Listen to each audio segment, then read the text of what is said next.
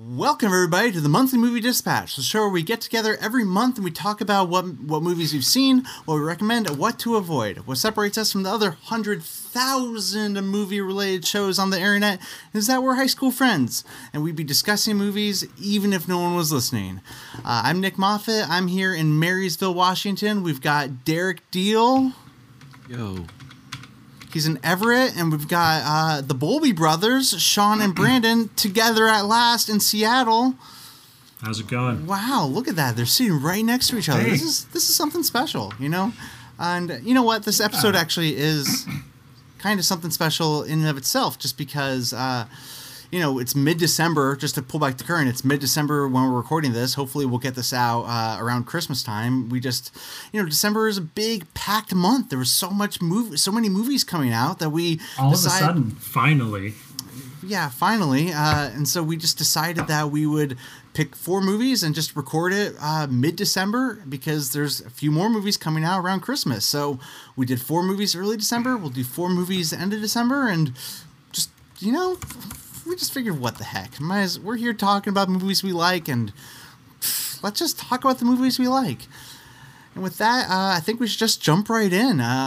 Guys, you all feeling good today? You feeling excited about all this stuff that we got to talk about? Yes. Feeling great. Cool. Well, the first thing we got to go over is our film club segment. The segment where every month we take turns. One of us picks a movie and then forces the rest of us to watch the movie. And we take turns every month. Sean, you had the pick for this month. Do you want to set up your movie that you forced us to watch?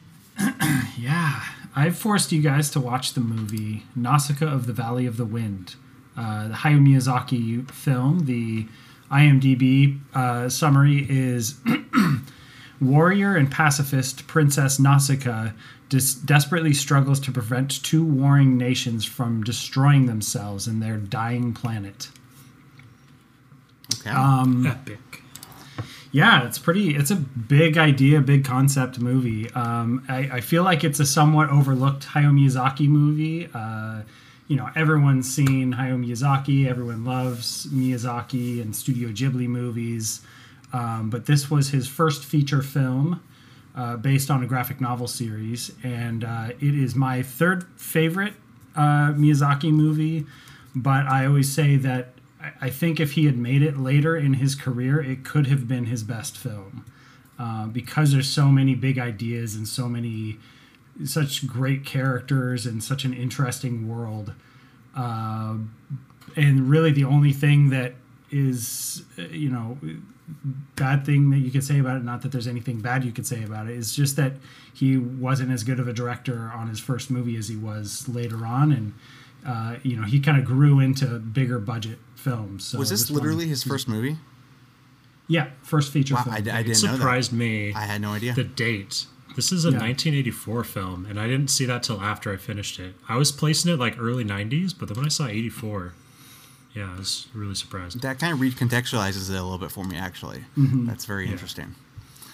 Yeah, I think just in the movie, he displays such an incredible knack for storytelling that you get to see all throughout his career. Such efficient and interesting world building and character development and ideas and themes and all kinds of stuff is really on display in this movie.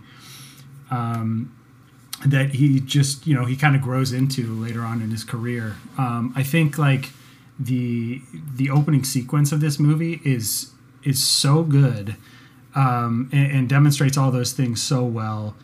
And because there's so much interesting world building built so efficiently in that first sequence where Nausicaa's like going through the forest. She's just exploring on her own. Yeah, exploring on her own, and it's just her and her thoughts and the way she's interacting with the world around her, and the way she talks about her people and the way she just like is able to lay down and experience her this deadly forest around her.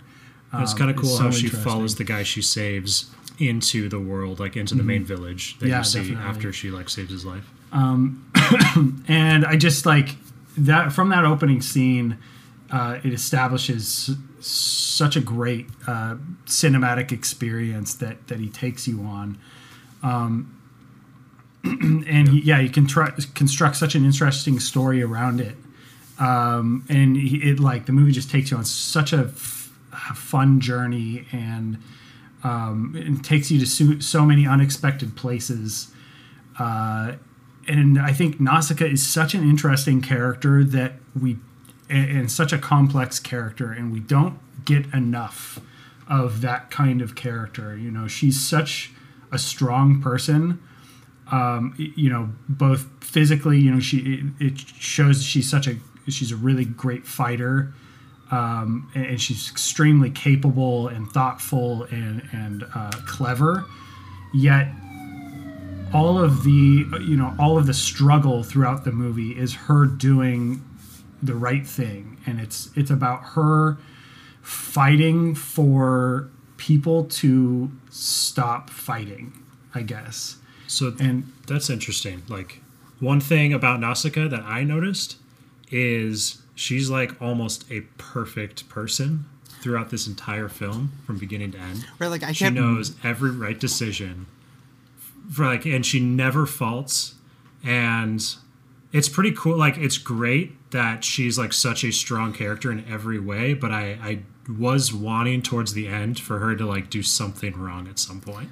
Yeah, I mean, I kept thinking. I was just thinking about like how with Star Wars: The Force Awakens, how it was like a big deal that Rey had all these powers, and everyone called her Mary Sue and stuff. And it was like, watching this, it's like I didn't even really think about that until you just mentioned it. Where like, yeah, she is kind of perfect, but like I kind of loved that about her. Like, for me at least, it took me a little bit to like actually get into this movie, because I felt like most of the characters were kind of like soft in a lot of ways. But then like, Sean, I'll let you continue, but like I did get really into this movie. I loved how it all came together at the end and stuff, and her just wanting to do the right thing. Like, there's that scene early on where I think she kills someone for the first time, and like the blood drips down her sword, and she sees it drop, and it's like everything changes at that point. Like, she's an amazing fighter, but at that moment she's like, I don't want to kill, which is an extremely interesting character choice.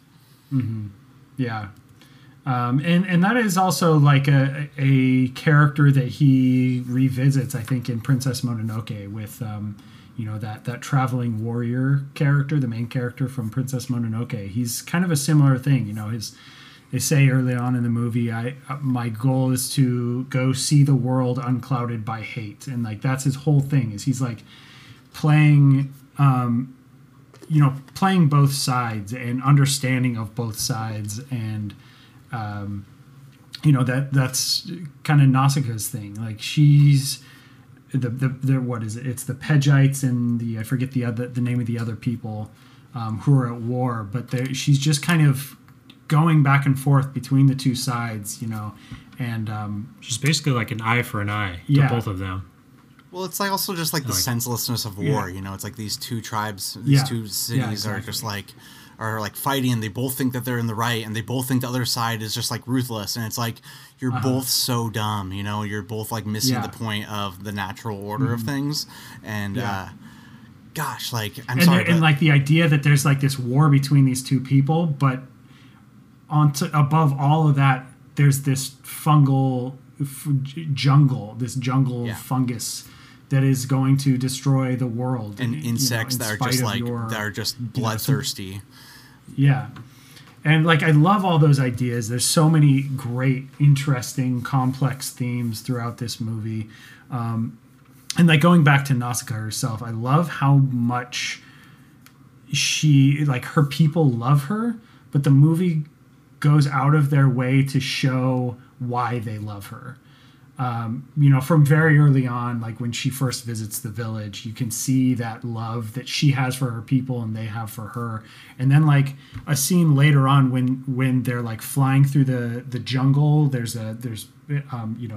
some of the villagers in one of the planes, and then she's in a different plane, and she's trying to get them to listen to her, and they're like kind of freaking out and talking over each other. And so all she does is she just very calmly stands up flying the plane with her feet and just takes off her mask. And just like that moment, there's like a silence after she takes off her mask, and it just, she demands and commands their respect, and their demands them to listen to her just through calmness. And after that, she says what she needs to say, gets her point across, and then and like those little moments, it's so fucking good how they portray her character. And like that goes all the way back to what I was saying earlier, that opening scene with the I forget what it was, the fire squirrel, or no, a squirrel, fox squirrel or something, that jumps on her shoulder, and the fox squirrel is like scared and angry and growling at her, and she holds up her hand to it and it bites her finger, and she just calmly lets it sit there for a second, and just lets it be afraid and lets it understand that she's not going to hurt it. And like that scene is so beautiful, and it like chokes me up every time I see it. And it's such great, it's doing so many things. It shows so much about her character and the way she sees the world, but also it's about the themes of the whole movie, like just in that little moment. There's a handful of scenes in the movie where like she does the peaceful thing instead of doing the like violent thing, and she shows compassion instead of antagonistic behavior.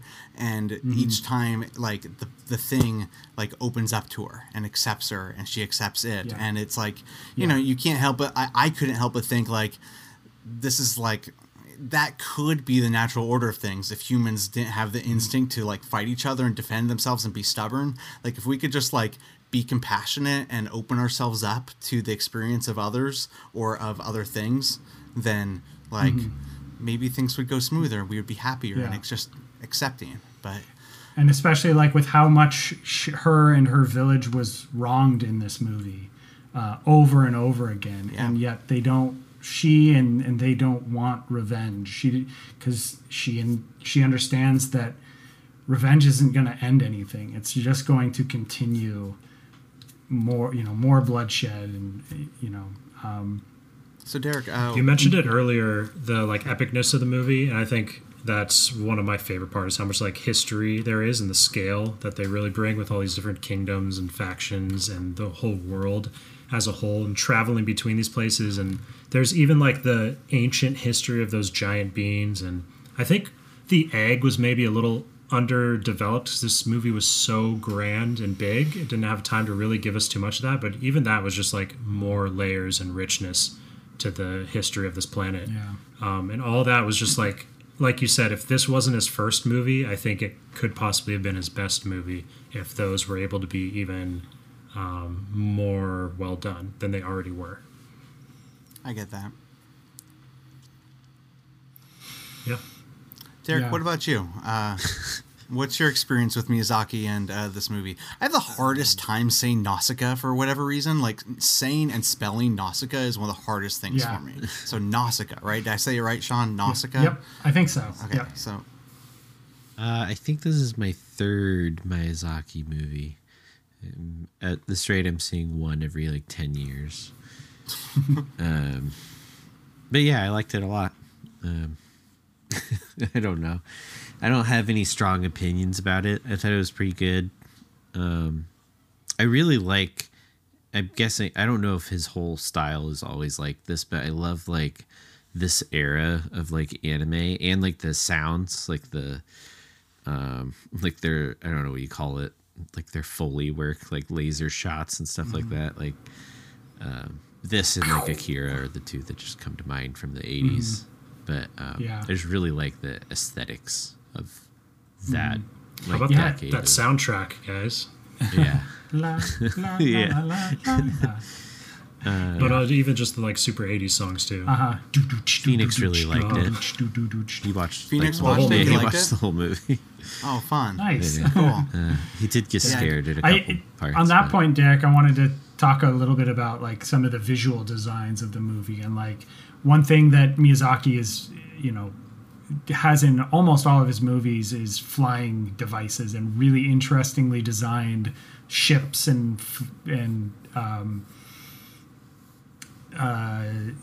airplanes and Is stuff. cyberpunk the right word for this? It was like futuristic, like torn down world where they were like still had windmills, but they also had this like energy where they could fly. Well, there was a lot of stuff. There's like these futuristic giant flying ships that kind of had a very industrial, like mid-century feel to them, like World War II. Aesthetic. And then like they had armor, like full plate armor head to toe. And then they had like swords and stuff. And then they had tanks, and windmills. And so it's like this interesting like mashup of a lot of different time periods. And you can almost maybe say that that's because it's set way in the future in a post-apocalyptic kind of world where, I don't know, they're piecing together different technologies that work and for what they need them to. But yeah, like the way that Nausicaa's little glider, small little single-person jet thing flies, it's just like, it fits her character so well. And then the Talmekians, that's the city, one of the cities that's at war. The Talmekians have the big iron giant flying ships, and then the Pedgites have the smaller, like, I don't know, almost bronze looking, I don't know how I can't really describe them, but they have their own look of flying ship. And just love all the designs of everything. Yeah, there's a lot of detail. Yeah, very cool. Yeah, it was a great movie, Sean. I mean, Miyazaki is quite something. I think I've only seen 3 or 4 of his movies as well, and for me, I feel like, I don't know, for whatever reason, I feel like I always have a hard time like getting into them initially, but then by the time they're over, I'm like pretty much in love. So I think like if I watch this movie again, I think I'll like it more the second time.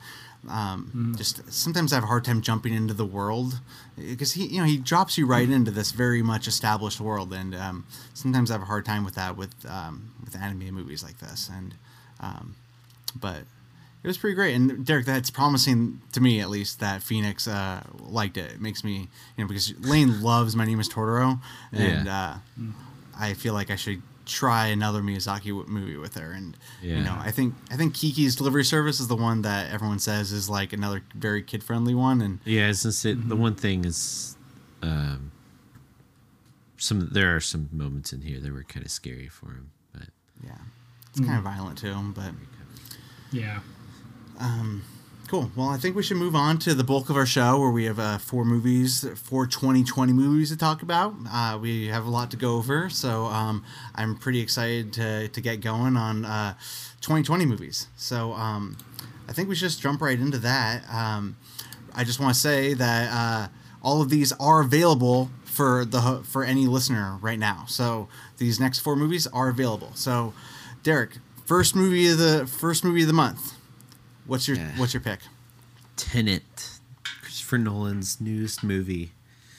The letterbox synopsis of it is: armed with only one word, Tenet, and fighting for the survival of the entire world, the protagonist journeys through a twilight world of international espionage on a mission that will unfold in something beyond real time. That is an interesting synopsis. Sure. I don't know. Yeah. I don't know about you guys, but I knew nothing about this movie going in, honestly. I successfully avoided the plot completely. Yeah, and that didn't help at all. I saw the though. trailers, but I never saw any spoilers or anything. Didn't hear anything about, just kind of rumblings of people's opinions and stuff like that. But I was pretty. And I had theories back when the trailers were coming out, but it's been so long, like, since this movie was supposed to be out and like we were supposed to be able to see it, that like I kind of just kind of fell off in the background. And thank God they put it out on video, because I don't know if I'd be able to see it otherwise. And I'm still hoping it goes back to theaters when everything's normal. I think this is like the one thing that Christopher Nolan always delivers on is like he makes movies for the big screen, like almost exclusively. Like They're like events. yeah, and it's like God, like it's just they're so big, and like he goes so big with his set pieces and stuff. It's like almost a disservice to not watch it on a big screen, nice and loud and stuff. But given our current situation, I did pick up the Blu-ray, which has like the IMAX shots in it, and it was definitely worth it. They were gorgeous when those shots come up. You can, like, the picture quality, I feel like gets better too with those shots. Like it got so crystal clear and like, yeah, it was beautiful. Anyways, I really, really liked the movie. It's probably one of his most like, nitpickable. It's kind of a mess plot wise. But at the same time, it felt very clear to me that like he had this like sequence of all these set pieces, and pretty much anytime someone's talking, they're just preparing for the next set piece.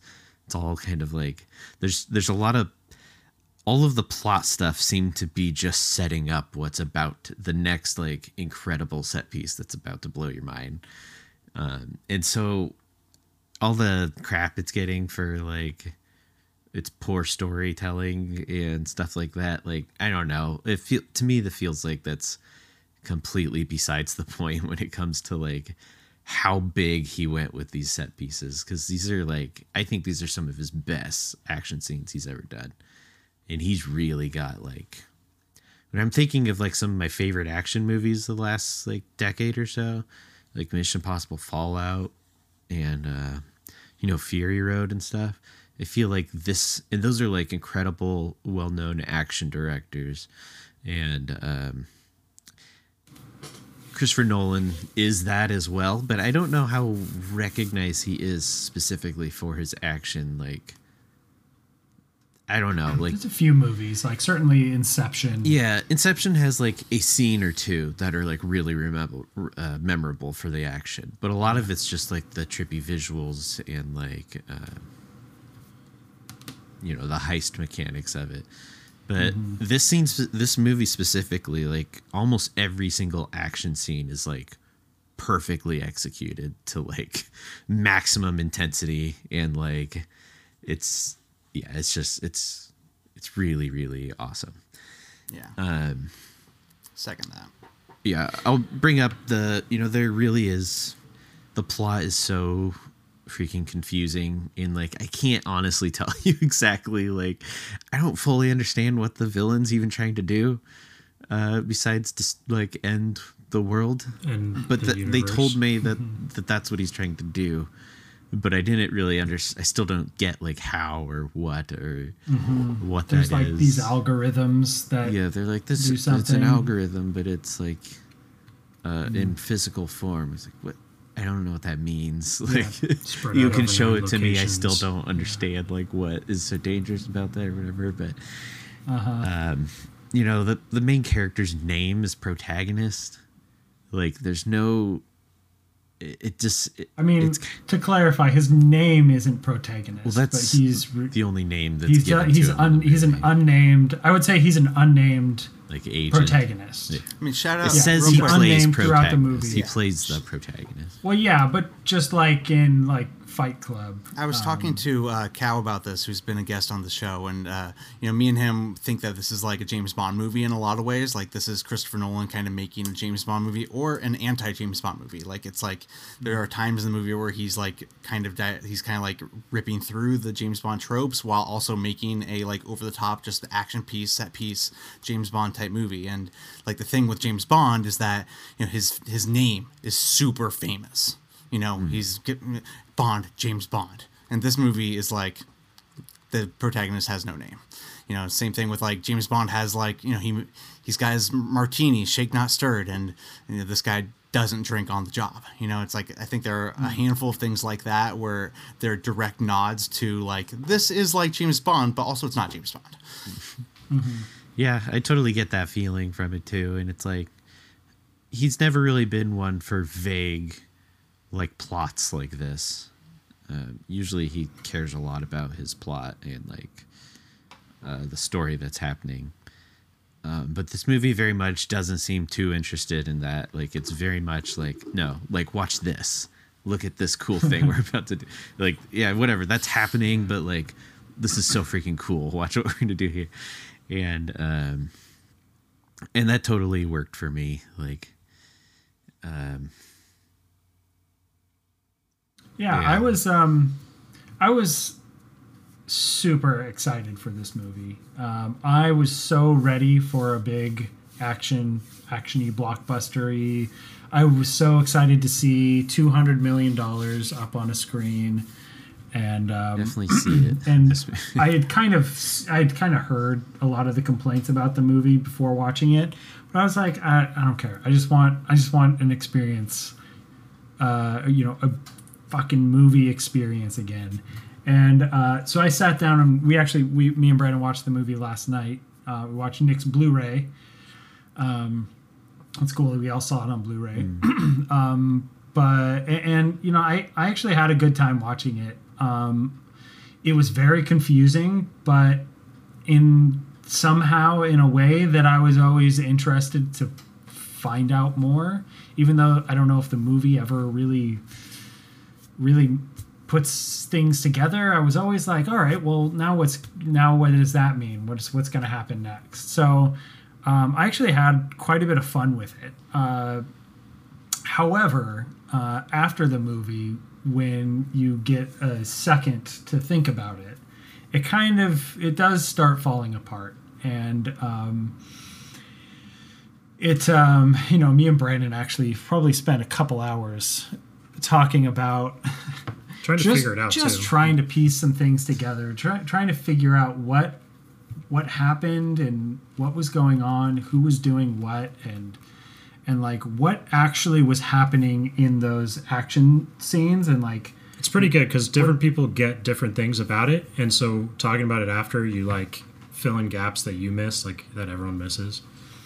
So I definitely learned a lot with me, Sean, and Kelly talking about it after. Yeah. And so like, I guess walking away from it, it was really like, I don't know. I don't think it makes sense, but maybe it's genius. See, my thing with the movie is that, like, I really enjoyed it, by the way. And I think that, like, having lower expectations might have helped me with this a little bit, just because, like, it came out so long ago. A bunch of people on Twitter saw it already and talked about it. Like, the discussion has already been had, and now, like, it's it's out again. Now people are kind of talking about it again, and, a lot of people are dismissing it. And I don't think it's, like, I'm not going to dismiss it because, I turned it on and I turned all the lights down, and man, I had a blast just watching this movie. I was like, yeah, this is a freaking movie, and I thought the second half was a lot better than the first half, and I loved how I thought it all came together in a really cool way. But I also think like it was way more complicated than it needed to be.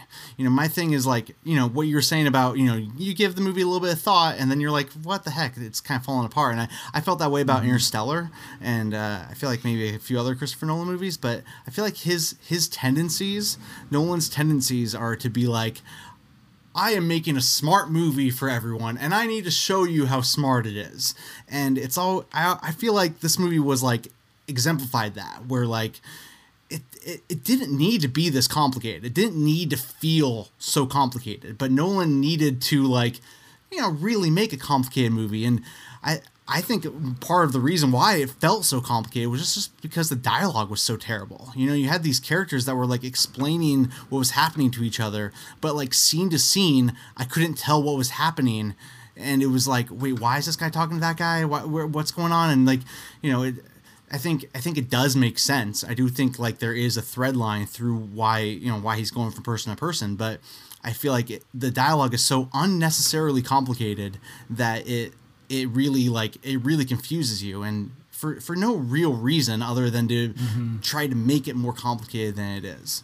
I mean, just to real quick go through all that, it's like he there's that opening scene, and so there's the opening sequence. He wakes up and a guy tells him to go to a windmill. From the windmill, he goes and he talks to Fleur Delacour that Kelly pointed out. I mean, Sean, I don't think we have time to like go through the whole like beat to but beat then like plot of the movie, all right, but. that's a good point. But yeah, it is literally like from person to person, and each person gets like a 5-minute scene, and like one right after the other. It's pretty and relentless for the first half of that why one. is he? This Sorry, all just got that probably Harry could have Potter been set up by reference. one knowledgeable person in the movie, and yeah, it's so hard to follow that and why he's and then it like jumps right into that like first heist sequence, and you're just like kind of completely lost at that point how he got there. Yeah, I mean, I agree a lot with you, Nick, with when you actually like, we could handle the time travel like pretty easily, and a machine that sends you back and forth in time simultaneously. Like they could explain that pretty quickly, and they kind of did at one point. And then there's just this like relentless amount of characters talking and explaining and trying to make like the physics sound so much more difficult than it is, and you just really get bogged down and lost. And I think you're being a little generous, Derek, at the beginning, like talking about how it's really about the set pieces. Like maybe it was trying to be, but if it was, they really got lost in so much extra dialogue to get to those set pieces that didn't need to be there. Yeah. And and I think we could have still gotten it. Like once it actually starts happening, you see it happening, like I would have been right there with it. I think one thing that was cool is like right at the very beginning with the IMAX and the Opera House, I remember just being like, God, Nolan like knows how to move the camera, like in just the most epic feeling way. And it reminded me so much of like the Dark Knight intro, those people like ziplining down, yeah, like definitely. this IMAX camera is just flying through these corridors. And I got hyped at a lot of points through this movie for sure. And Nick, you mentioned the score to me right as you were handing me the Blu-ray. The score is So fucking good. tremendously Like good. playing I in think my it might head be my right favorite Nolan score, honestly. Like Yeah. it blew me away. Me and Shannon talked about it afterward. We're like, we kept getting confused, trying to follow it from plot point to plot point, and I was like pretty stoned, so I wasn't really too worried about following it. I was just like, yeah, okay. I mean, maybe I just don't get what's happening, but it's cool that they're all talking to each other. But like, I thought like every time that I started to get lost or Shannon started to get lost, the music would come back in. And then you'd be like, oh, hell yeah, here we go. And it was just so exciting. Yeah. I think the movie can't get a pass, though, on its sound mixing. And people have talked about this, but like I immediately was noticing it. The like differences in the levels of sound and think also that's a like how bad the Nolan dialogue thing. is. I literally would like drone out what they were saying because I couldn't hear It's it. a consistent and issue. I started of to all not his want to hear movies. it. It's really weird that Yeah. he does that. It's Yeah, rough every and distracting movie- as fuck. Yeah. People complain about, and every movie he keeps doing it. Yeah, I think he's doubling down on it just because it's pissing people off. What is he Yeah, he's doing? just being He just stubborn wants at the this music. Doubling down. I don't know. don't I, get- honestly, I feel like I have pretty bad hearing. I don't really have that big of a problem with it. I mean, But I watch just- a lot of movies with subtitles, so I just turned them on. But yeah, it's like you Yeah, can't I do should that in have the done that. theater. Like you can't have subtitles on the theater, and also it's like the dialogue is already bad and confusing, and then to make it like so that you can't hear it, like What did he say? what? Like what are you trying to do, Nolan? Like, do you not want us to understand? Maybe he doesn't want us. Honestly- Like again, I think he wants us to think that it's more complicated than it is. Like this is my whole theory about Nolan is that I he's kind of saw it as like I double down on like the set piece thing. Like I kind of think that he had this concept that he wanted to do, and it was like these backward scenes, and like the inversion stuff. And I feel like all of the scenes in between are just him kind of being like, yeah, and then this is, and then this, and then this, and then this, and then like that scene in like Community where Troy just then? keeps saying, and then off it. It's like he's just kind of geeking out about his own scenes that are about to happen, but he's like trying to set you up because he's like, he thinks that there's so much to him. But like really Every the scene action of is so well exposition, done. like you're saying, Derek, is set in the most like exotic, unique Yeah. location Yeah. for the like 30 seconds, Yeah. just to keep it moving. Well, and like, Yeah. but I think the action is done so well. Like most of that story stuff is told in the action. Like they really this movie really doesn't, it's like, it's kind of a dumb movie. There's not like that much to it. It's just understanding the sequence is really the only thing that's confusing. And I think, but really, like, most of the stuff, like when the movie ended, and I will say, like, Phoenix was like being loud and stuff, so, on top of like the weird audio stuff. So there was a lot of like dialogue I missed. But like when the movie got over, I was just thinking how little I heard anybody talk. I'm sure I get like everyone's saying there's a lot of dialogue and it's all nonsense, but I think I still got everything.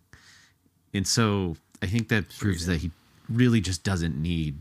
It's just he's so good at action. Maybe that he proves told that the story without the dialogue. Maybe it proves that like all those 5 different people that he talked to, he didn't like. He could have just jumped right into that opening heist scene, because all that information that you get, Again, really I think, isn't that important. Like again, I think it was supposed to be like a James Bond movie, though. Like, to me, this was like Nolan trying to do a James Bond movie where like the action was more important than anything else that was happening, and he just you got to have something in between. You got to have a guy, a spy. He's going from person to person. He's following a lead, and he's just going from this place to this place. And I don't think the stuff in between really was that important. But like, again, you got to have that in there because he's got to be like following something. I mean, like in a James Bond movie, it's like typically you would have more interesting, fun banter back and forth, and depending on the Bond. I mean, then, I thought the characters were really. I mean, I don't think the characters are very complicated, but I mean, I had a lot of fun with them though. Like I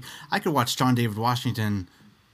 That's his name, right? Yeah. Just hanging out all day, and Robert Pattinson was so good too. Like they're was both just great. Fun. There's just really like there's just nothing there. Like they're great to watch for sure. Like I don't get tired of them. Like they don't bother me. The problem is that what they're talking about is pretty uninteresting, and like it's just like all this back and forth, and like you can take what you need out of that conversation and bring it to the next scene, but what they're saying and like how they're saying it is pretty uninteresting. And there's maybe there's between like Robert Pattinson and John David Washington and a few other scenes, but like Michael Caine was in this movie, and I have no idea what we got out of it. I don't remember what we got out of that scene. It probably moved something forward, but I don't know. Yeah, Michael Caine led all the scenes with the exactly. All the scenes with the woman in Mumbai. I think that's where she was. All that stuff. Most of those scenes, I don't know what they just pointed them to the next heist. Supposed to take out. Yeah. The next set. So anyway, the point is just like on this freeway. In a Bond movie, typically those scenes are concise, they're tight, there's some fun banter, whereas all of these scenes just seemed a lot more drawn out and much less interesting. Bond does care about creating memorable characters too. This movie has zero interest in that. Mm-hmm. To the point where they don't even name their characters. Yeah. Like the characters are throwaway in this movie. Mm-hmm. Yeah. I will also say, Derek, you talked a lot about the action. I found that a lot of the action was hard to follow. I don't really know why this movie stands out from other Christopher Nolan movies where the action really is really well put together and edited. But I mean, me and Brandon talked about it a lot last night. But like that whole ending sequence, I don't know what they were doing, where they were going, who they were shooting at, and like it was definitely the most confusing. It was hard to follow, and like the pincer move, that's a great concept, and like a lot of those, the way that it was shot, and also like just the visual effects of that sequence. I think some of it may have been a little clunky because like you'd get a lot of the people trying to fake walking backwards, or there's a couple weird things like that, but overall I think there's some pretty brilliantly stitched together like time bending shots in that sequence. And like the building blowing up, it gets to the two times, the two times meet, and then they blow up the building twice. That was such a cool visual sequence, but I don't know what that meant or why they had to do that. Wasn't that They were a just distraction? fighting. They were just fighting the militia. But no, there Russian was like a guy's big militia. countdown, and they're like, Yeah, we was- have to there was that do the distraction thing. so we And can go 3, forward. 2, shoot. Like that was. But I don't know. Yeah. I don't. was a I didn't distraction, understand so that they at could all. go. Well, Why they had the to- whole movie, all the action's confusing intentionally because it's two directions of time crossing paths with each other. But that's why I think they're so cool and so good, is because, especially rewatching them today, like they're like perfectly done. Like everything tracks. There's no like that's where all of his detail was put into, was the making sure those scenes don't have any like loopholes or like problems. Like that ending scene is definitely the most confusing, especially if you missed any of the dialogue. Like you have no idea what's happening, which was me. I was like, literally after the movie, I Googled what happens in the third act of Tenet, because I was like, I don't know what's happening in this scene. It's really cool. But then someone just like, it was just like a throwaway line where like, oh, they're fighting his militia, and that's his like end of the world thing. And that's the part of the plot that just doesn't really, like, we don't know. It's just he's ending the world Just with that militia. algorithm thing. And so literally it's their one direction is going to defuse the bomb, and the idea is to pull his militia towards that group, but they're intentionally going to fail so that the other group that's going the other direction can steal the algorithm without having to deal with the militia. That's the whole plot of what's happening in that scene. Which team? Is doing which? So the red team was. I So the can't blue remember which team one was is which. intentionally failing. Yeah, that don't kick know. ass. The kick ass. I mean, I guess like that might all be true, and it might not be the purpose to really understand what's going on, but I think that all just adds to the confusion of the whole sequence and like Yeah, that sequence the was whole really movie. confusing. It would have been nice if and it you was know, set up. It kind better. of pulls you. I really wish that all that had come together, and I was totally there with them. I'm like, yeah, you got to get that algorithm and save the world. But it's like, I don't know why this guy's really trying to destroy the world. I don't know what the plan for this infiltration is really. I don't know what the algorithm does. I don't know how the world is going to end. I don't, there's just too much that I don't know Yeah.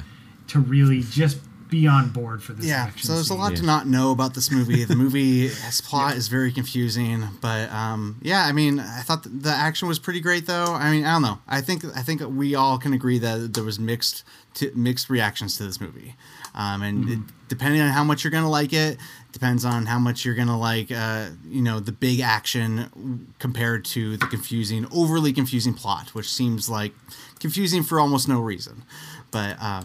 I do think we got to move on to the next movie. Yeah. So, again, we're mixed on it, but me and Derek were very happy with the action and the experience in the movie. Sean and Brandon were a little more mixed on how it all came together. Definitely enjoyed it, but I don't know if it really will hold up over time. So, with that, we're going to Brandon's movie. Brandon, do you want to set up your movie for us?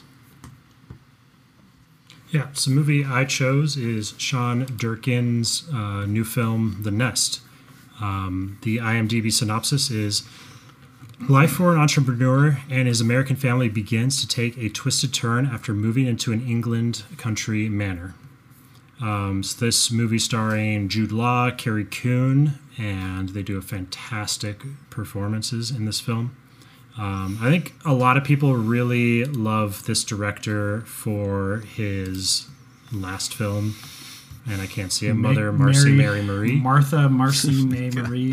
4 M's.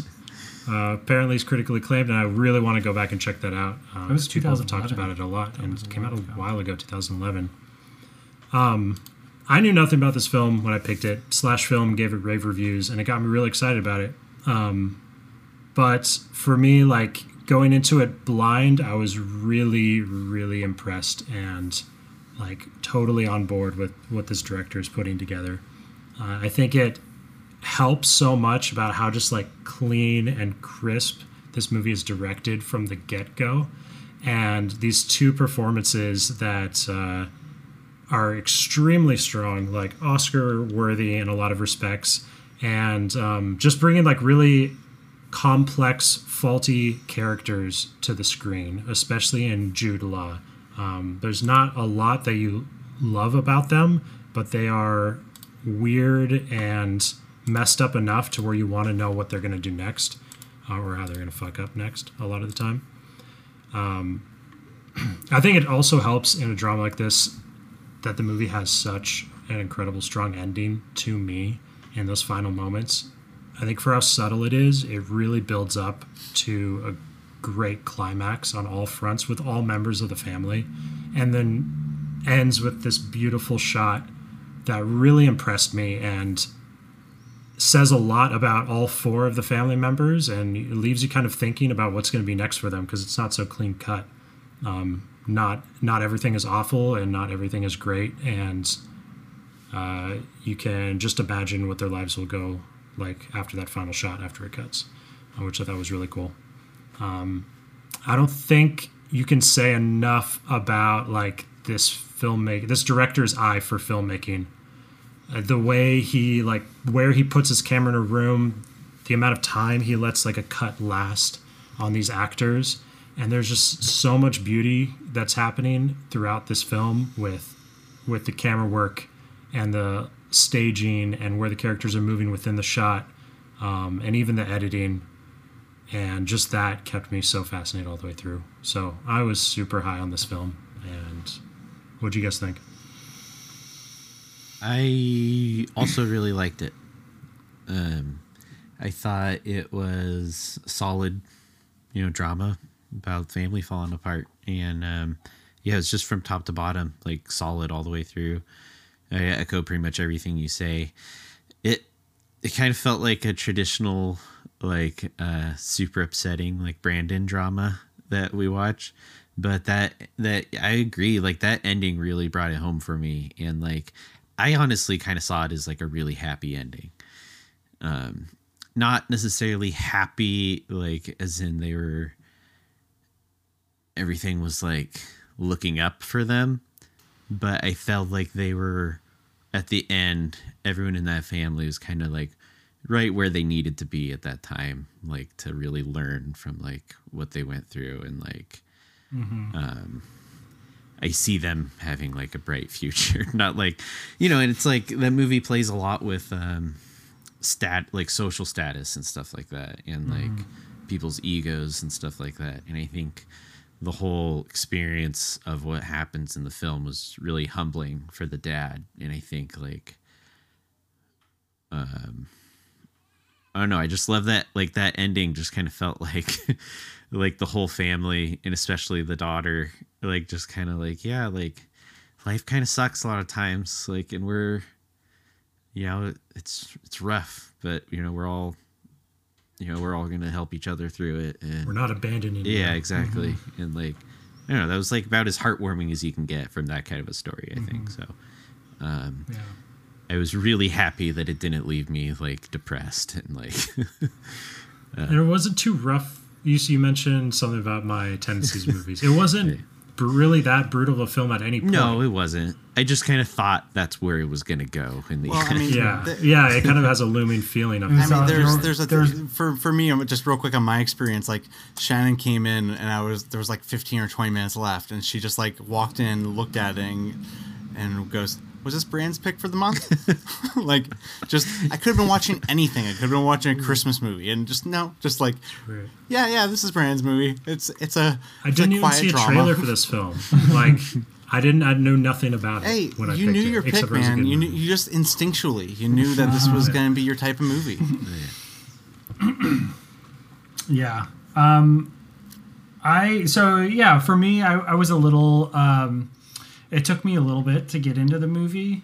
I think I had a pretty interesting opening, but then it just kind of dawdled a little bit or I experienced it as kind of dawdling, but then I kind of realized in the like second and third acts that everything that felt really slow and unimportant in that first act was really setting up some really interesting little tidbits throughout that really paid off in especially the third act.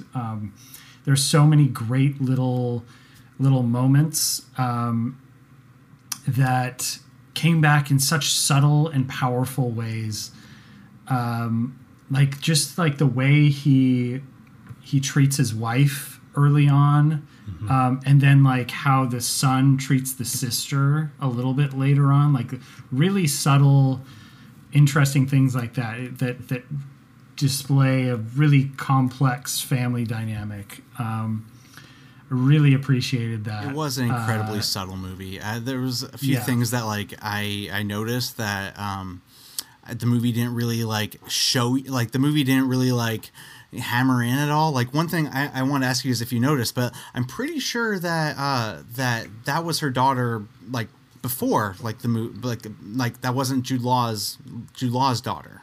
Right. Did you guys pick that up? So. Yeah, like at one point he says that they were her and her mom were alone in an apartment or something. Yeah, like and then when he shows his mom the picture too, like it's just a picture of his son.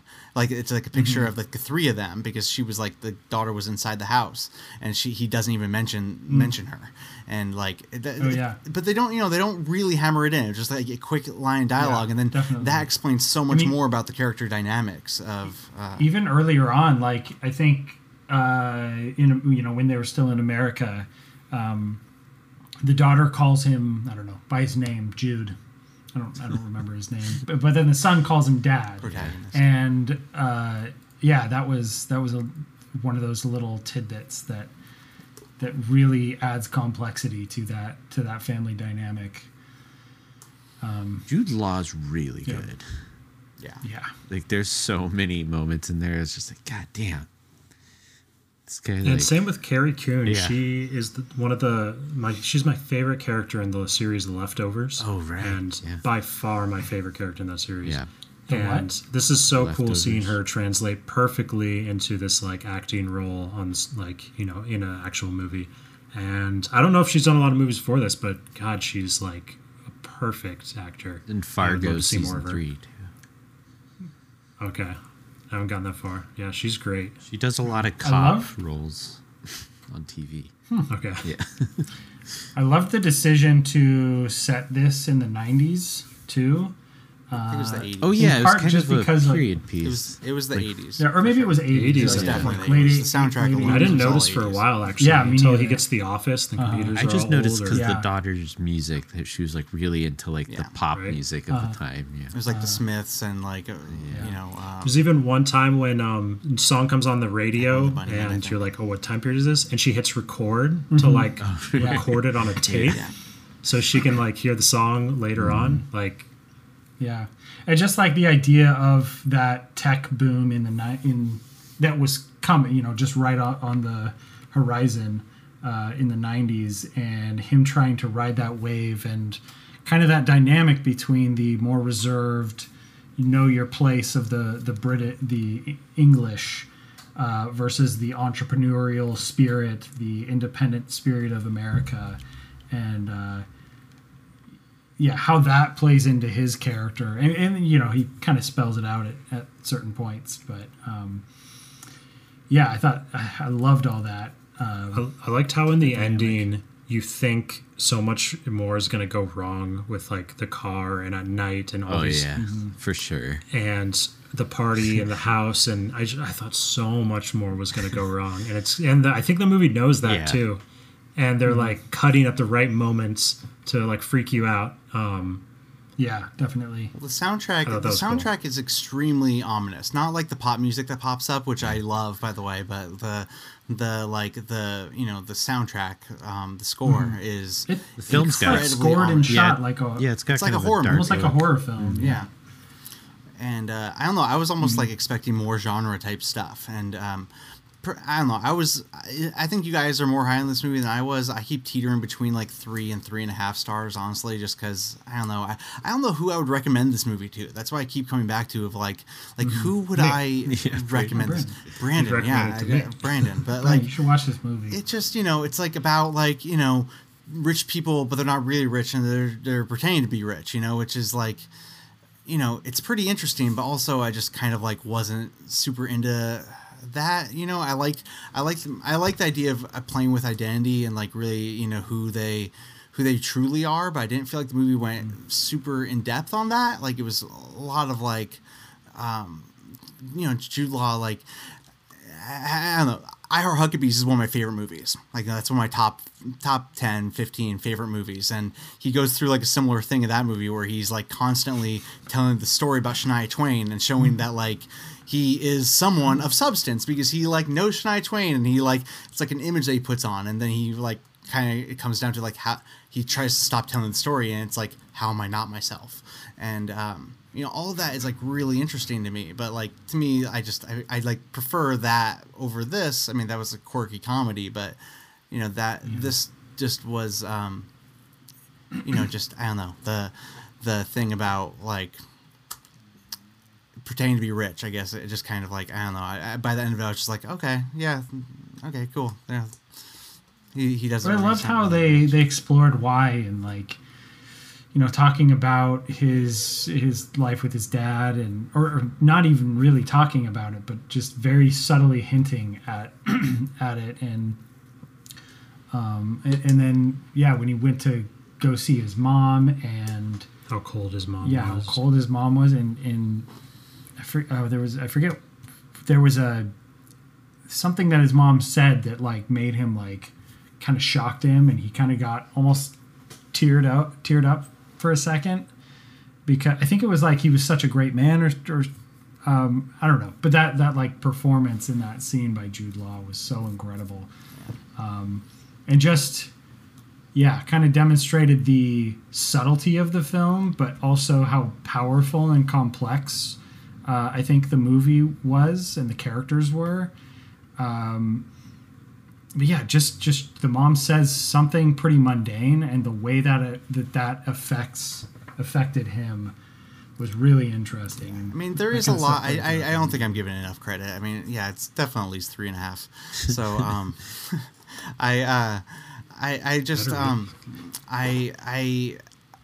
it definitely is a lot of like subtlety to it. Like I almost like wish we had more time so we could like, I don't know, because I feel like we could just have a whole conversation about the scene with the mom, because I thought she was like maybe justifiably cold because he like just vanished out of her life and hadn't seen him for 15 years or something. So and then like the ending was I think we could probably talk about the ending for half an hour. We could probably talk about the horse for a really long time. Like I'm still pretty confused on what happened with the horse. Like I read Wikipedia afterward, and it was like, improper burial. That's what happened. But then it looked pretty proper to me. And then I was in a Slash film, and they were saying that like the horse was breathing, and I was like, I didn't see that. I think the kids saw the boy saw the horse breathing. Yeah. But then by the time the mom got there, I don't think it was breathing anymore. But that all that was very I thought that was really cool, and honestly, that kind of that scene was kind of almost felt like a horror movie scene too, like when the kid goes out there and sees it. Did you see it breathing? Did you guys see that? Yeah. I saw it. Pretty breathing. sure he did. Yeah, I absolutely saw it. That's the scene. Like, that was shows one of the. It's in the foreground. The kid's in the background. You see its chest is pumping up and down. Okay. Yeah. See, I didn't see that. There was that scene, and then like a couple other scenes almost made me think, is this movie going to go supernatural? God, I was thinking that until the very end. It's like it's going to flip like that switch here any second. I could feel it. Like they're in this creepy house. They're like, and see, I'm a weirdo. Like I would have loved like another half hour where it just gets supernatural and weird. But well, they even have that moment where she locks the door, and then like she goes to lock the other one and looks back, and the door's open. Y'all are strangers to totally. me. Yeah, we're watching the others all of a sudden, But but no, just the dad came home and had his key. It's like, Well, that was a great. again, Yeah. I think we could keep talking about this movie for a long time, but we don't have. I think we need to go on to the next movie. But really interesting pick, Brandon. I feel like it's a pretty great drama, right? I mean, I think we can all agree that very subtle and strong drama movie, and we rented it on Amazon. So I think all of us rented it on Amazon. So you can digitally rent it today. All right, guys, so my movie pick is next, and I picked the new David Fincher film, Mank. I don't think David Fincher's made a movie for like 6 years. This is his first one since Gone Girl. He's also made other great movies such as like Seven and Fight Club and The Social Network. So yeah, I mean, he's a great he's been director. caught up in television. Yeah, he's been doing a lot of TV. You know, he did. He helps. You know, he did House of Cards, and I know there's another Netflix show he did. But Mank is his newest movie. It went straight up to Netflix. It's a Netflix movie. So real quick, I'm gonna read the plot summary. 1930s Hollywood is reevaluated through the eyes of scathing social critic and alcoholic screenwriter Herman J. Mankiewicz as he races to finish the screenplay of Citizen Kane. So, I think this movie has a lot going on, and I think it's extremely dense. But it's extremely a niche movie. You know, it's like like the story is so specific about a specific time frame, a specific person doing a specific thing, and that thing is writing the script for Citizen Kane. But it's also about him like just being in Hollywood, and it's told through a lot of flashbacks of his life and how he got inspiration for Citizen Kane. You know, Citizen Kane is the classic. It's regarded as one of the best movies ever made. Orson Welles wrote and directed it, and there's another like layer to this movie where Orson Welles was trying to take sole screenwriting credit of the movie, and Mank did write the movie, and it's disputed how much like Orson Welles actually wrote in real life. It's disputed how much he actually wrote. The movie implies that Orson Welles didn't write any of it, but that has been disputed in real life. That's beside the point, just because the movie is just all about Mank's perspective. And Mank's perspective is that he's basically bedridden because he got into a car accident, and he's dictating the ideas for the movie to his secretary, and she's writing it all down. And he's having these like flashbacks. He's like reliving his life and his experiences in Hollywood. And he's drawing inspiration from his experiences for the characters and the events of Citizen Kane. And, you know, I thought this was a pretty interesting movie. I you know, it's kind of weird because David Fincher is like, to me, one of the best filmmakers like out there right now. Like he makes consistently very worthwhile stuff. He's a great director. He puts a lot of thought into what he's doing. And, you know, I think with this one too, like the cinematography is on point. It's fascinating the way this movie's shot.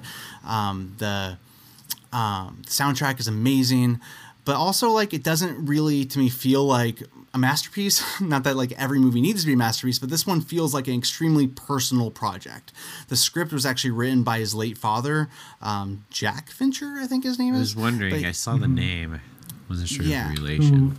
Who died in 2003. Yeah, he died a while this back. And I movie guess was he written wanted to make this movie back in the That's 90s really when his dad cool, was still actually. alive. He wanted to make this like after the game, but he didn't make it, and he made it. So this was him making it, and you know he's following his dad's script, and you know I feel like this is the kind of movie that's going to get a lot of like meh sort of reviews, but I think like in the long run, like in a few years, people are going to talk about this movie like similar to how like the Coen brothers made A Serious Man, or Spielberg made AI, or Scorsese made Silence, like these like really personal movies that like have a lot going on, a lot of like interesting detail, a lot of like pretty like fascinating stuff, but also like not super accessible for everybody. I don't know about you guys, but at least like for me at first, I was pretty confused with the plotting and the characters. Like I thought like almost everyone looked the same, so I was having a hard time like differentiating who was who. And I also like was kind of like taken out of it a little bit with like how he kept going back in time. I was having a hard time. Like there's a point where it becomes about this like political. There's a guy running for governor, and his friend, who Citizen Kane is based on, is trying to squash that guy for his election. And it's played by Bill Nye the Science Guy. Bill Nye the Science and Guy. And he starts. So the studio that he's working for is making what do you call it? They're making like propaganda ads about how the guy who's running is awful and stuff, and they work, and he's like torn up about it. Anyway, the movie though doesn't really have a plot line. I feel like it's kind of like all over the place, just kind of like dropping in on his memory, and it's kind of just pulling ideas out. And some people are calling this a hangout movie, and I don't really see it as a hangout movie in the same way that like Patterson or Before Sunset is. I feel like it's more of just like, I don't know, like it's a very unique movie, and I feel like it's just like about like the mind and how someone writes and how someone goes into their head to pull out stuff to like put on script. And I feel like that's kind of just what the movie is. It's different than almost anything I'd seen, and I don't think all of it works, but I do want to say that like I basically watched it twice. Like the second time I didn't watch it all the way through, but after I watched the first time, I watched some video reviews and I read a bunch about it, and then I watched it again, and it made a lot more sense. Like I was just like, okay, this is everything that's happening, and it was much easier to follow knowing what was going on and stuff. So again, I think it's gonna be a movie that like people will talk about more fondly in a few years, but it's just so different than most movies, and so I don't know. It's all about old Hollywood. So I really think that like if you have a fascination or an interest in old Hollywood, you're probably gonna be more akin to like get into this movie. But also, I don't know. I guess I want to open it to you guys because I think like Mark Nick's words, this movie will age well. Well, I think Nick's onto something with that, because I think part of it is David Fincher is a very popular director in pop culture, and this is not like what we're used to getting from David Fincher at all. And so I think people just being, it's been so long, David Fincher's finally coming out with a new movie. It's kind of, I think there isn't a single pervert. It's kind of disappointing, I think, for some people, just because it's you don't get that David Fincher thriller, like that top notch, like one of the best thrillers you've ever seen, like which is what he usually delivers. And so I think I would bet that people are viewing it more skeptically than they would if it was just some no-name guy that made the same exact movie. You know what I mean?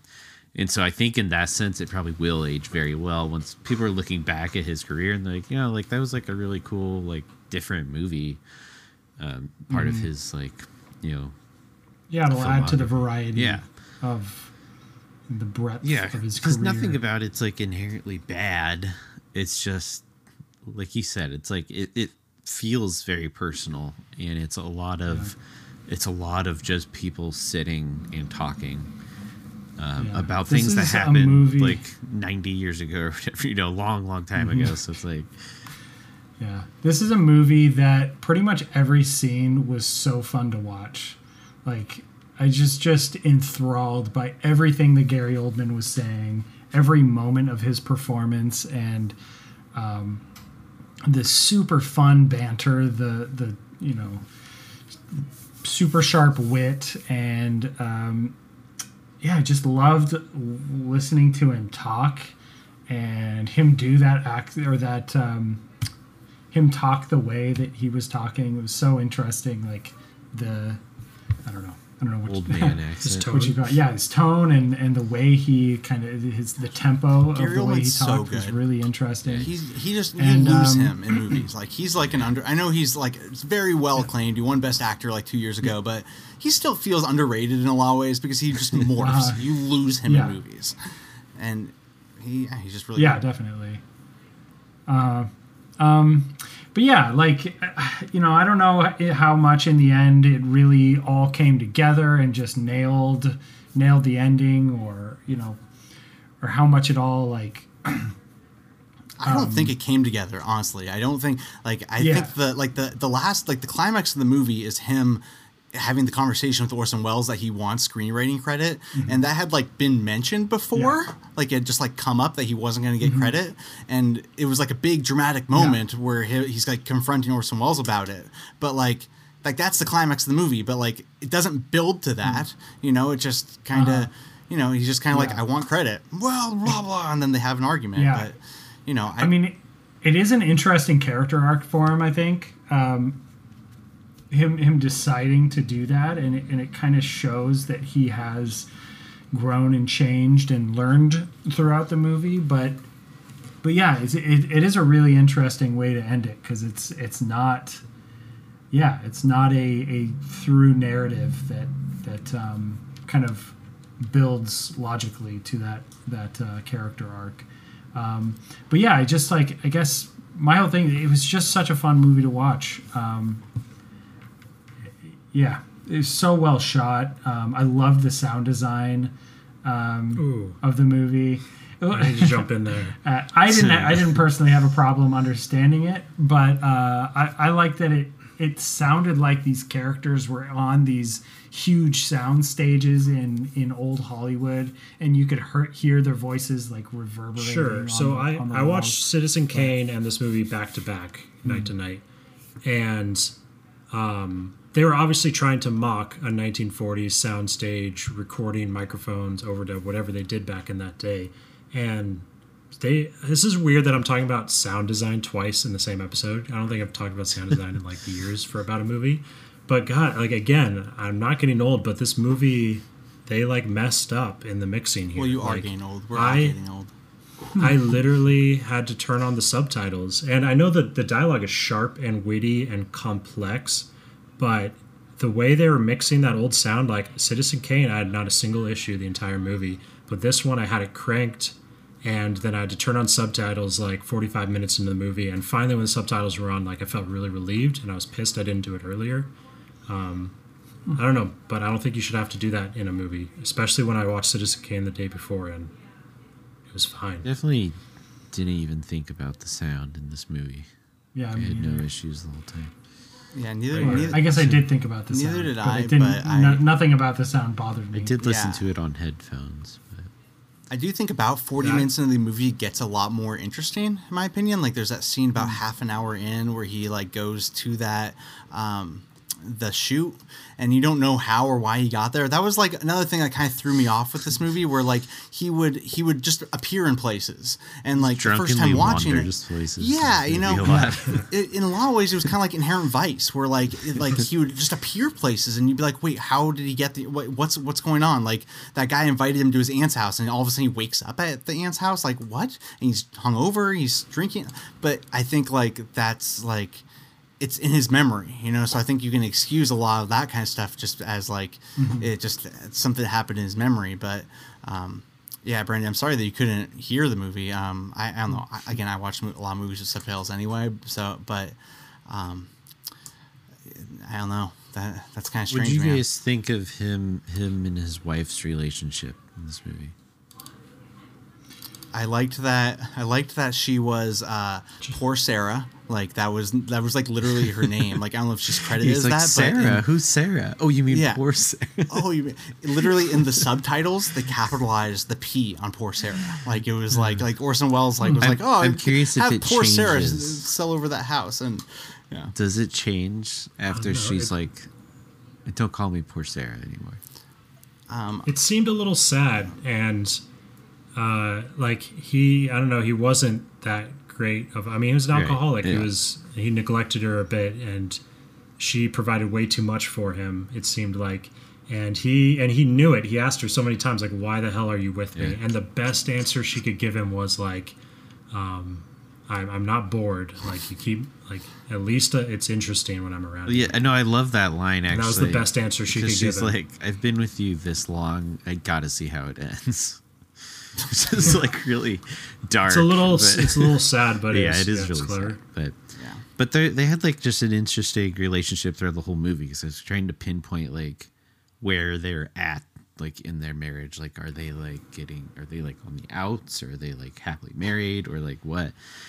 And there's like a moment where he's kind of, he's always kind of flirting with the girls throughout the movie, and like she has him like follow Amanda Seyfried like out of the room at one point when she exits, and like they're at a party or something. Yeah, so it kind of seems like she's a little more in touch with like him and his processes as a writer, and like I don't know, it's just kind of an interesting dynamic to see throughout the movie, and that was kind of one of the things that I was thinking about a lot throughout the movie whenever they're on screen together. It's like, it's just so hard to pinpoint. And then kind of at the end, I kind of got the feeling that it was kind of just like, he's probably provided a pretty happy money wise for her and the kids,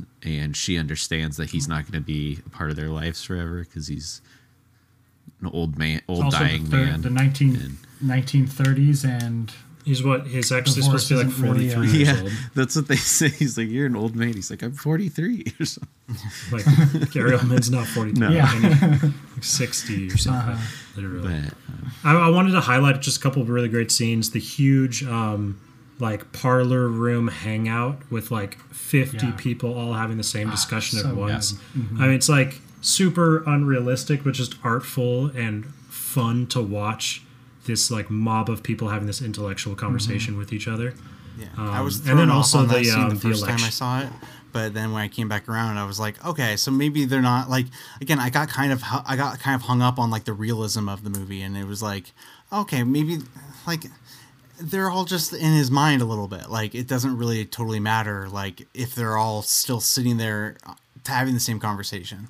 Anyway, go on. Didn't mean to interrupt you, but Yeah, a little unrealistic, but like artful, and the other scene that really stood out for me is like the election scene. yeah. Was just like really creative. Like the editing in that scene was crazy and really well done. He went out of his way to get these like amazing Orson Welles quick shots that are so well staged, but they last like half a second, and then just moves on to the next cut. And that was all over the election scene as well. I liked that a lot. yeah. I mean, we Fascinating real quick character. before we move on to the next movie, I just wanted to like real quick, just because they both came out like this month, behind the scenes, like we've all talked about, like for years, the four of us have like compared Christopher Nolan and David Fincher like directly. For some reason, I think it's because they typically have movies that come out around the same time. I mean, Nolan in the last 6 years has come out with more movies than Fincher, but for a while there, it was like they came up around the same time. Then it was like they were both making indie movies. Then Nolan went in one direction where he was making bigger movies that were thoughtful but bigger, and Fincher went like more like into thriller but like also like very smart. And so I don't know, we for whatever reason the four of us have always compared these guys directly. I think there was a point where Now that we have two movies that could not possibly be more different, let's compare them. well, like who won this round, like I don't think we have enough time to like do a full like who's better, Nolan or Fincher. But like I do think that like both of these movies were like kind of, I don't want to say weaker, but yeah, maybe weaker is the like not their best. Like I don't think either of these movies were their like masterpieces, and like in some ways like showed like the faults of both of them in a lot, and like both of them were like a little bit more confusing than they needed to be. I think they were both like overindulgent by these directors, like in their own like craft and stuff, their own style. And stuff. Regardless, I think Fincher won this round, and I think he's won the war as well. Well, the war's still going. I've definitely right? like Tenet. I'll probably watch many times. I've already watched it twice, and I don't know. I might watch Mank again once. It probably wasn't interesting enough for me to really revisit too many times. I'd say Mank was the stronger film overall. I think there's more to like talk about and like intellectually appreciate with Mank. Yeah, and I think I'll go back to it you know, again and again, probably.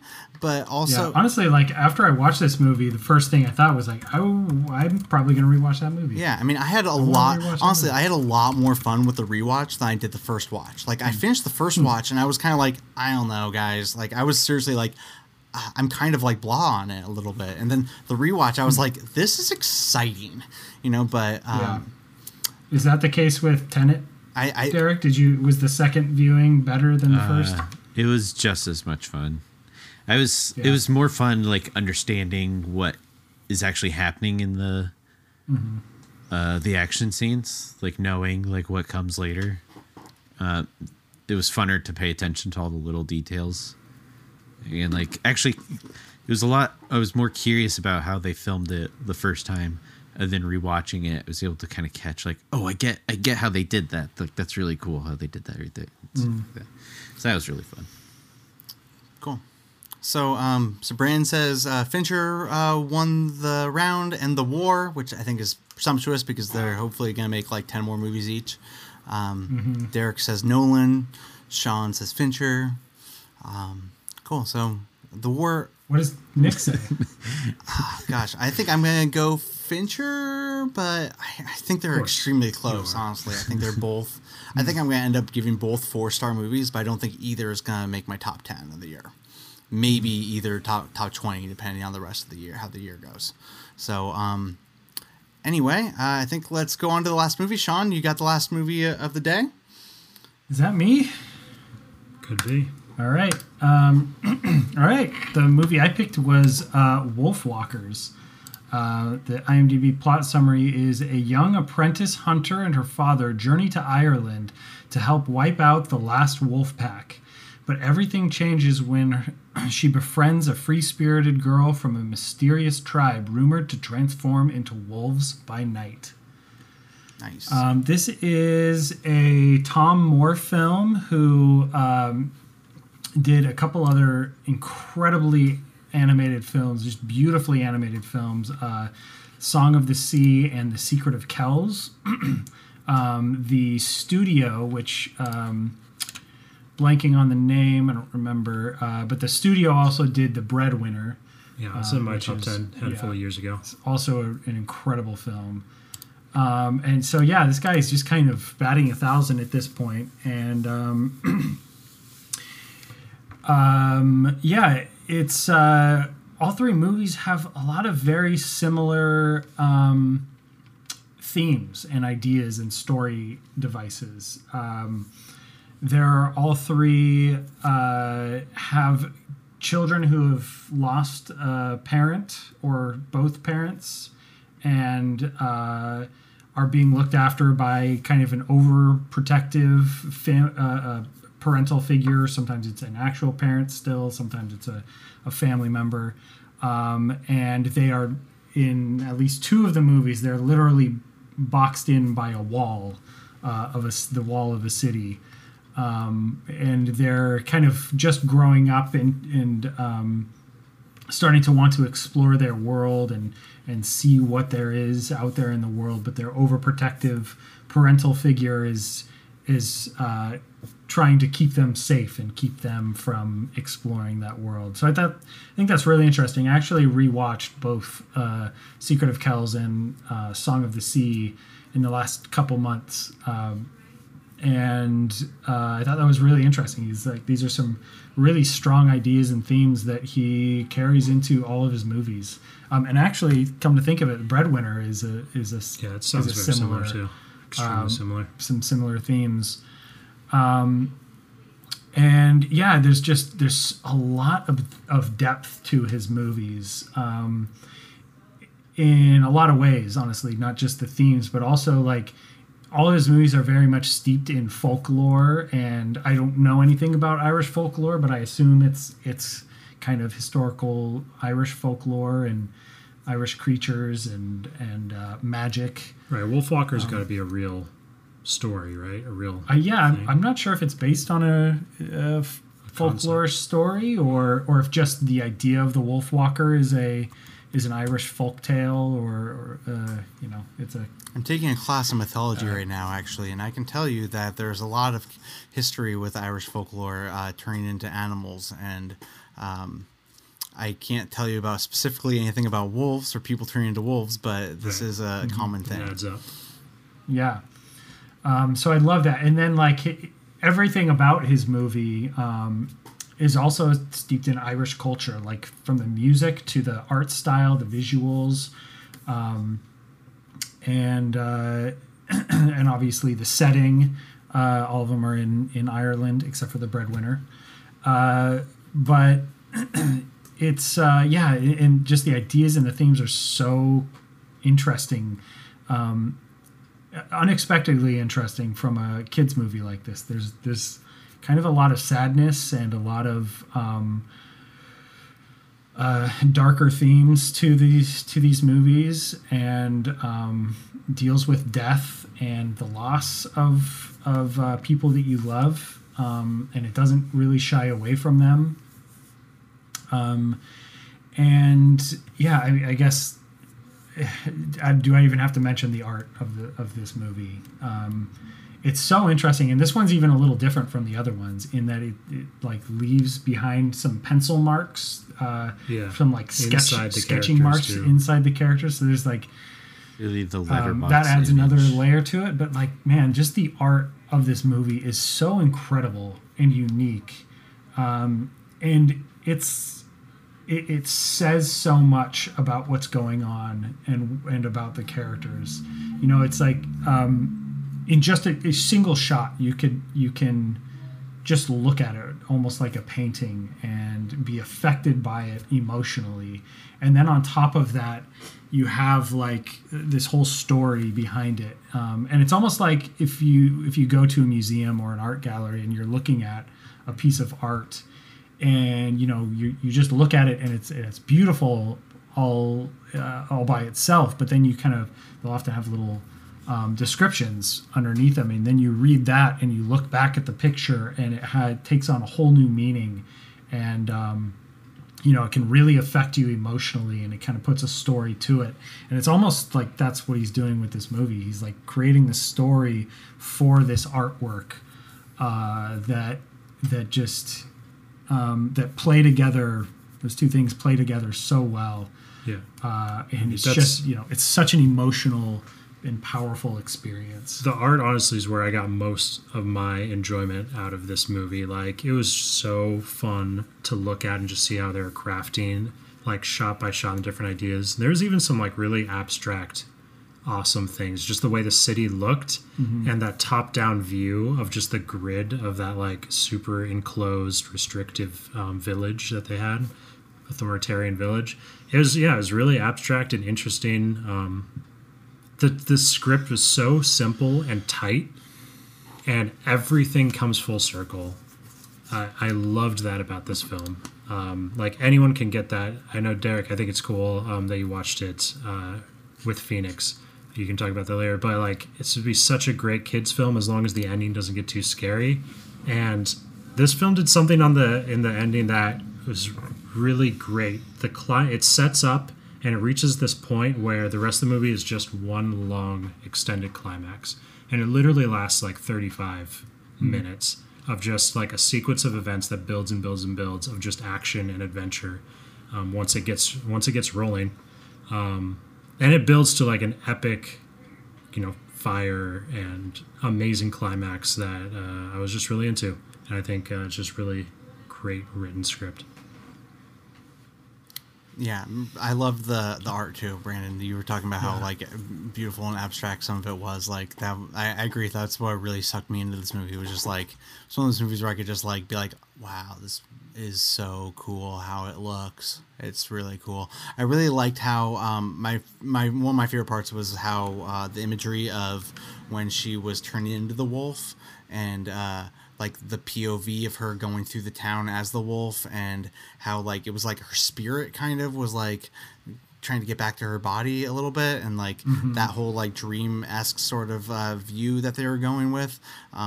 That was a part that I got really into. It was cool world building. Like, just that concept is just unique and new, and how you stay asleep and she has to get back to her body, and that was just a really interesting story. And her trying to fight the sleep for as long as she can because she doesn't have control over it. Yeah.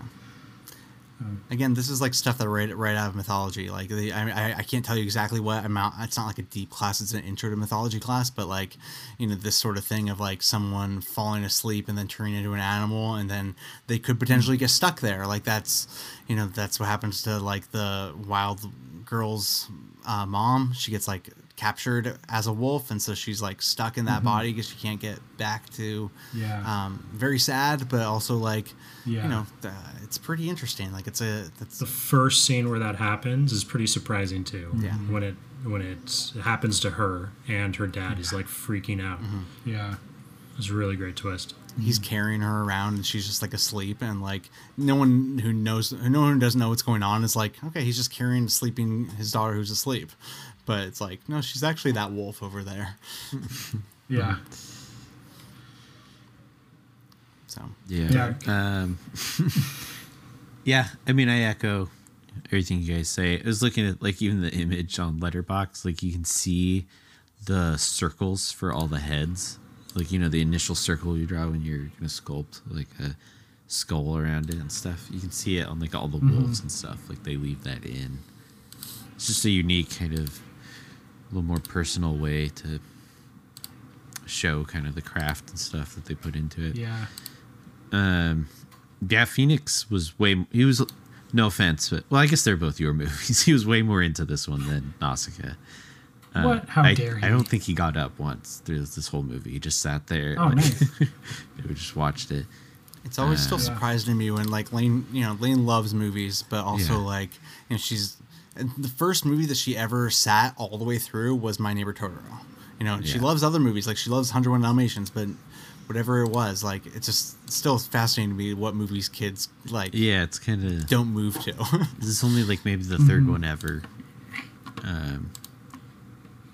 But did it not get too intense at the end with like the wolves hunting all the people and just like taking them out in the woods? And he didn't seem to mind it. He's just that's other people. He's got like my stare. I don't know if you know, or I'm like. He's just sit there like that and watch them. So I don't know. I mean, yeah, Sean, you mentioned earlier, or maybe it was Brandon, but like that it's like a kids movie, and like I was actually like thinking about that when you said that, where I was like, there's a lot of things about this that I don't think are a kids movie. Like I think it's an adult movie and adult anime movie in a lot of ways. But then I remember the violence and the action at the end, and it doesn't actually ever get that violent. Like I feel like Nausicaa is way more violent, and other Miyazaki movies and other anime movies that are more for adults definitely get more violent than this one. Because even when the wolves are like being brutal and stuff, it's not like they're showing blood, or I even question whether anyone died a little bit. Yeah. Yeah. They just kind of disappear. Yeah. They get chased off. The movie does great movie. Makes me really want to go back and definitely watch Secret of Kells, Song of the Sea for sure. This like really blew me away, and it's getting a lot of acclaim for sure. Like this, I don't know. This will probably be up for an Oscar, and I don't know if that's the first time it will be, but I bet it'll be on there. I feel like Secret of Kells was nominated at least. I don't know about Song of the Sea. I also liked what they did in the opening scene of the movie. Which was kind of it was pretty surprising to me. Like it pretty much opens up with like wolves attacking, and they scratch that guy, and he's all bloodied and stuff, and they come out and heal him. But it was a good tone setter, I think, for the rest of the movie, and it was kind of a shock because I really wasn't expecting it to be like that kind of movie. I hadn't seen any trailers for it or anything, but it just looks so sweet and happy, But it really was for the most part. Yeah, I mean, it was a really good movie, Sean. I'm really glad you picked this one. This was like, I hope it gets nominated for best anime movie, and hopefully it wins. I mean, we'll see if other big ones come out. We'll see. Wait, what's it called? Soul is. Soul. We'll see Soul. But I think we should maybe wrap up the episode, guys. So, just it's been fun talking about these movies, and like I said at the top of the show, that we have a few more December movies coming out. Christmas, there's a few big releases that come out on Christmas Day, right to streaming services. So real quick, we're gonna go over the movies that we're gonna talk about next month. But so Derek, what movie are you picking for next month? Wonder Woman 1984. It's finally getting released on HBO Max on Christmas Day. So if you have that, it's just a free $200 million blockbuster you can watch at home. So yeah, very excited for this one. Very curious about it and excited. yeah, I'm picking Soul for my pick. It's the new Pixar movie. It's coming out right onto Disney Plus again, I think on Christmas Day. And it's, like I said, it's a new Pixar movie, but I honestly don't know the plot of it, but I've heard that it's similar to Inside Out in a lot of ways, which could be my favorite Pixar movie. Like if it wasn't for Toy Story, then Inside Out would absolutely be my number one. So so Brandon and Sean, you guys are kind of doing something different. Do one of you guys want to set up what's going on with your picks? Sure. I guess we were just trying to figure out what we wanted to do with Small Axe. Steve McQueen's 5-movie project, An 5 anthology short film film. project, anthology. It's not project, really an I don't know what anthology you though, because call it. they're all like unrelated. Like they're all like I Yeah. don't know what Small Axe means, but every week for the last like 5 weeks, he's been putting out a new movie every Friday on Amazon Prime, and crazy. And you guys are gonna watch. yeah, them. we're trying to figure out what to do about it, and I'm probably going to watch all 5 movies, but I think from what I've heard, Mangrove, which is I believe the first one that he put out, seems to be the best reviewed, or people tend to think that one's maybe his best, and it's his longest as well. It's a little over 2 hours, so it's kind of feature film length. So I think we just will talk about that one, and Brendan, I don't remember. I'm going to watch all 5 as well, and I've heard Lover's Rock is up there with one of the better ones, so we'll see which one. Yeah. What else we talk about, but it'll probably be Lover's Rock. I think Lover's Rock is the second one too, but I mean I hear you. I was already planning on watching all 5 of them before our next recording. So yeah, I figure if you change it from Lover's Rock or Mangrove to something else, that's totally fine. But yeah, we're gonna watch all 5. I mean, Derek, you don't have to watch all 5. None of us have to watch all 5, but I think like I'm planning on it, and then we'll report on which 2 are the best, and maybe go over the other ones in a little bit of detail. But Steve McQueen he's like one of the best directors working today too, right? I mean, yeah, for sure. he's only done extremely emotional, powerful movies. So Yep.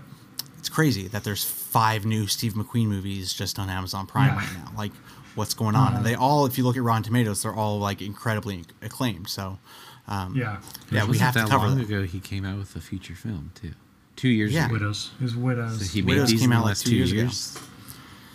Yeah. So I think it was 5 Widows, movies. and then before that was 12 Years a Slave. Yep.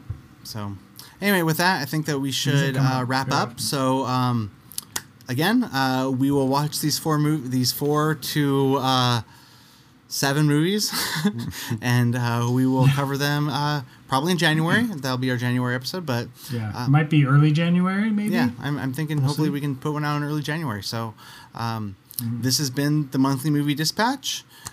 Thanks for listening, and keep watching. See ya. Bye.